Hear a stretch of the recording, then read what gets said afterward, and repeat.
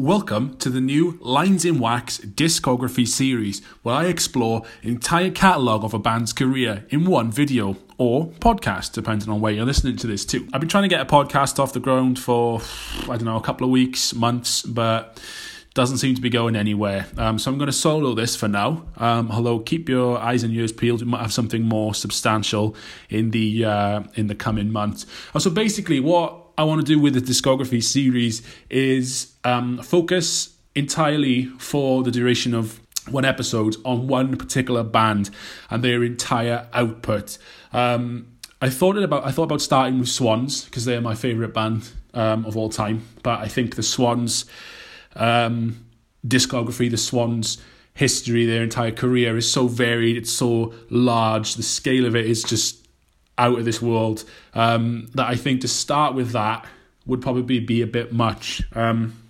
So I'm going to do something a little bit more simpler, a little more well-known. I'm going to start with the legendary horror punk band The Misfits, purely because it's a little bit more familiar and I can go through it with less research. And once I know I want to do these videos and say it's not just a one-off, then we can get into more complex stuff like Swans and other more challenging artists. So we're starting here now. This is the first episode of Lines in Wax discographies, and we're talking about The Misfits. So a little introduction to the band, if you're not familiar with them. They're obviously a well-known name, well-known logo, but I guess some people don't. They formed in New Jersey in 1977, originally by Glenn Danzig and their bass player Jerry Only. They had a rotating roster of different guitarists and drummers.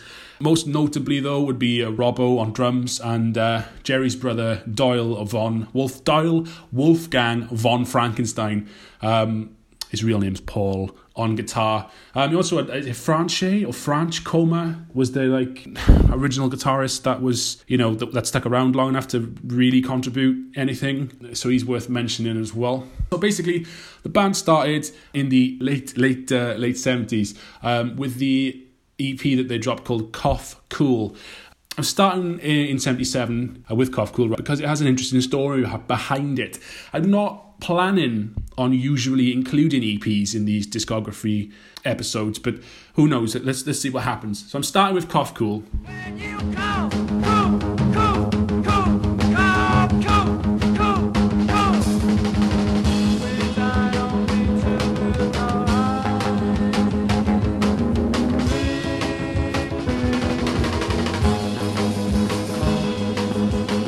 We cut our business with the line.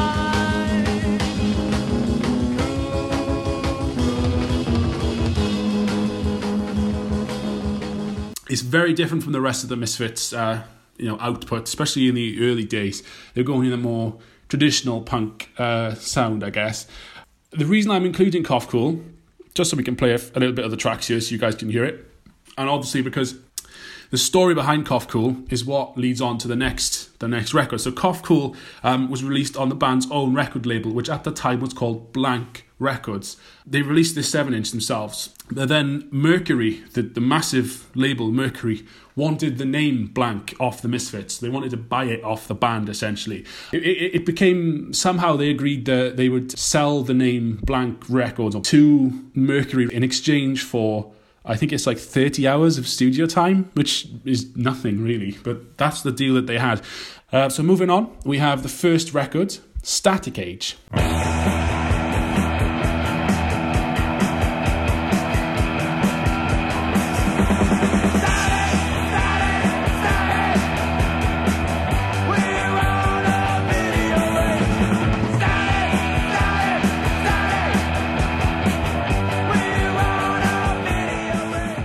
Now, this is billed as an official release as 1997, and those familiar with the band's history will know that this album didn't come out until that time.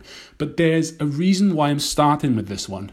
It was supposed to be their first album. It's part of a small tragedy in regards to the band's career, and in hindsight, it's nothing short of a crime, really, that their first full-length record was shelved for about 20 years. The Misfits would use the studio time given to them by Mercury Records to record 14 of the album's 17 tracks. But at the time, which is unbelievable, they couldn't find a label that would release it for them. Obviously, things today are a bit different. But back in 1977, these guys really needed a label behind them to get their record pressed and distributed as it was deserved. So with no label interest, the unthinkable happened.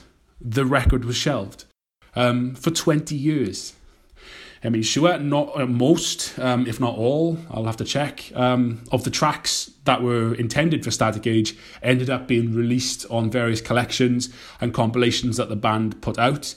We'll get through those in a minute. But through the confusing array of different track listings and alternative mixes that were released, the magic of Static Age kind of loses its charm whilst fractured out across the rest of their discography.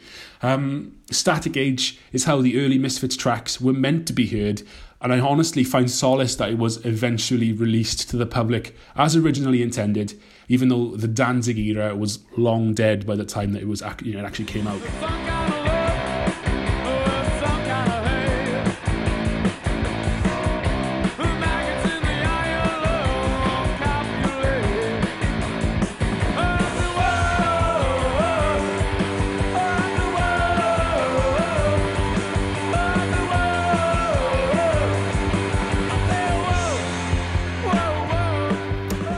Just to let you know, for completion's sake, that the following is lifted from the Lines in Wax review of this album from September 2015, which I finally got around to writing just after going to watch the Jerry Only fronted lineup perform the album in its entirety as part of like a special anniversary tour. It wasn't the greatest show I've ever seen, even by the Jerry Only lineup standards. But the most recent incarnation of their existence has got to be the weakest they've ever been, in my opinion, before this whole Danzig thing happened again. I got a laugh, though, at Jerry's son being on guitar, even in the unfortunate circumstances that caused Dez from, Black Flag to step down as guitarist of the band. And the less that's said about that drummer, Chupacabra, or whatever his name is, the better. Anyway, I digress. So Static Age is probably my favourite early Misfits release, even though it wasn't released for some time after, as we've just confirmed. Earth AD, which came shortly after, is fast and heavy. Walk Among Us, which was their first album proper, it's probably the most legendary, probably the most well-known. But Static Age is the most solid and consistent, in my opinion, anyway. Static Age, to me, feels like a true long player, like a proper album, despite the fact that the song's been released here, there and everywhere over the last 30 odd years or so in various guises and mixes. So Static Age finally pulls together the early Misfits era into a genuine album. I don't think that there's a single track here that's not a total Misfits classic. I think the only one that drags on for me is Come Back, which, even though it's a great song, doesn't need to be 5 minutes long, especially when all the rest kind of average out at a minute and a half, So that's the only one that kind of stands out like a bit of a sore thumb for me. It's weird, rocky, almost romantic take on punk music that hadn't quite fledged into the horror punk that Danzig's Misfits would become so renowned for. I mean, it doesn't go full 20 Eyes, full fucking I Turned Into a Martian. I mean, you got Teenagers from Mars, and you've got Return of the Fly with the epic lyrics with Vincent Price. Return of the Fly, Return of the Fly, with Vincent Price, Return of the Fly. That's some quality songwriting there. I love the sound though that's on Static Age. It's like the Rolling Stones meeting Electric Wizard at a Sex Pistols gig, if I could be so bold.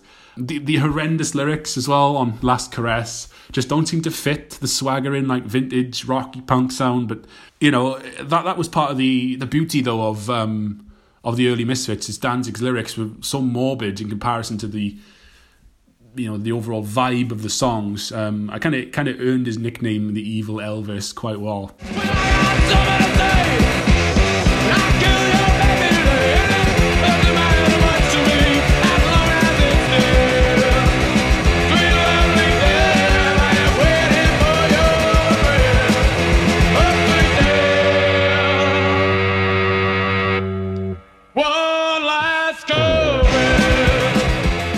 I'll also say quickly that a lot can be said about Jerry Only, but fuck me, the bass on this is spot on. The sound is spot on. It's fantastic. It tends to lead the songs where the dissonant guitars fuzz out in the remaining space. So banging, son, as us Welsh or Valley's Boys say. Title track seems more of an intro than anything. The album for me really begins properly with TV Casualty. Static Age, it's kind of a lurcher. I've already gone on to say that Return of the Fly is the best song in the world with the worst lyrics in the world. That's followed up by a hat-trick of hybrid moments, We Are 138 and Teenagers from Mars. Theme for a Jackal brings electric piano into punk in such a way that is just, it's a bad way, but it's so good. It's like embalming theatre and the way they brought piano into grindcore. Check out Bulldozer Blues by that band. That's just ridiculous. But the 3 tracks that round off this album as well are some of my favourite songs of all time. You got She, Spinal Remains and In the Doorway, all under a minute and a half long and all just fantastic. Not even like hardcore punk, it's just beautiful. It's really like, like I said before, like romantic, the new romantic type of thing, the way they would approach songwriting, but applied through the filter of punk music. So you've got these short, sharp songs with this dissonant production, but then you've got these crooned lyrics over the top. So it is really unique. I mean, now the Misfits and horror punk in general, it's just turned into a bit of a sewer, really. But the origins of such is fantastic. It really is. Yes, it really was something special. And the fact that the album was canned at the time, essentially, is just a fucking travesty, to be honest. The light in the doorway shining so bright. In the doorway I touch your hair, thought of flesh. You tore my clothes. In the doorway and I'm alright. Like the doorway as you are. Very there where you let me in. Let me in. Oh.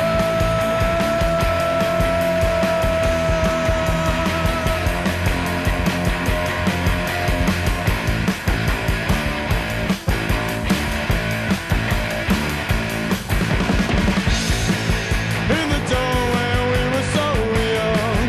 In the doorway we so black coats on our breasts. We'll never rest. We'll never rest. You'll never forget. I ain't never gonna let you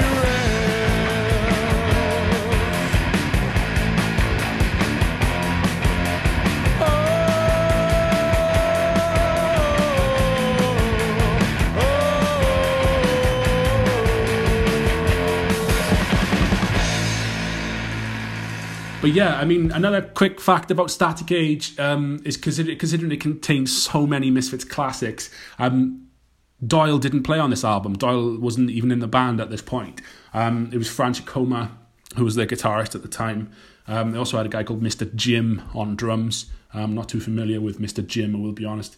But yeah, I mean, this is really proto-Misfits. A lot of their classics were there from the start before they became this big schlocky horror vibe that they would incorporate in the early 80s, and a lot faster, harder songs. So yeah, it was a rocky start for the Misfits, but it wouldn't stop there. Their career has been seemingly dogged by an endless list of fuck-ups and stupid situations. Anyway, more of that in the next episode, which will be next week's look at Walk Among Us. I'll see you next week. Thanks for listening, everyone.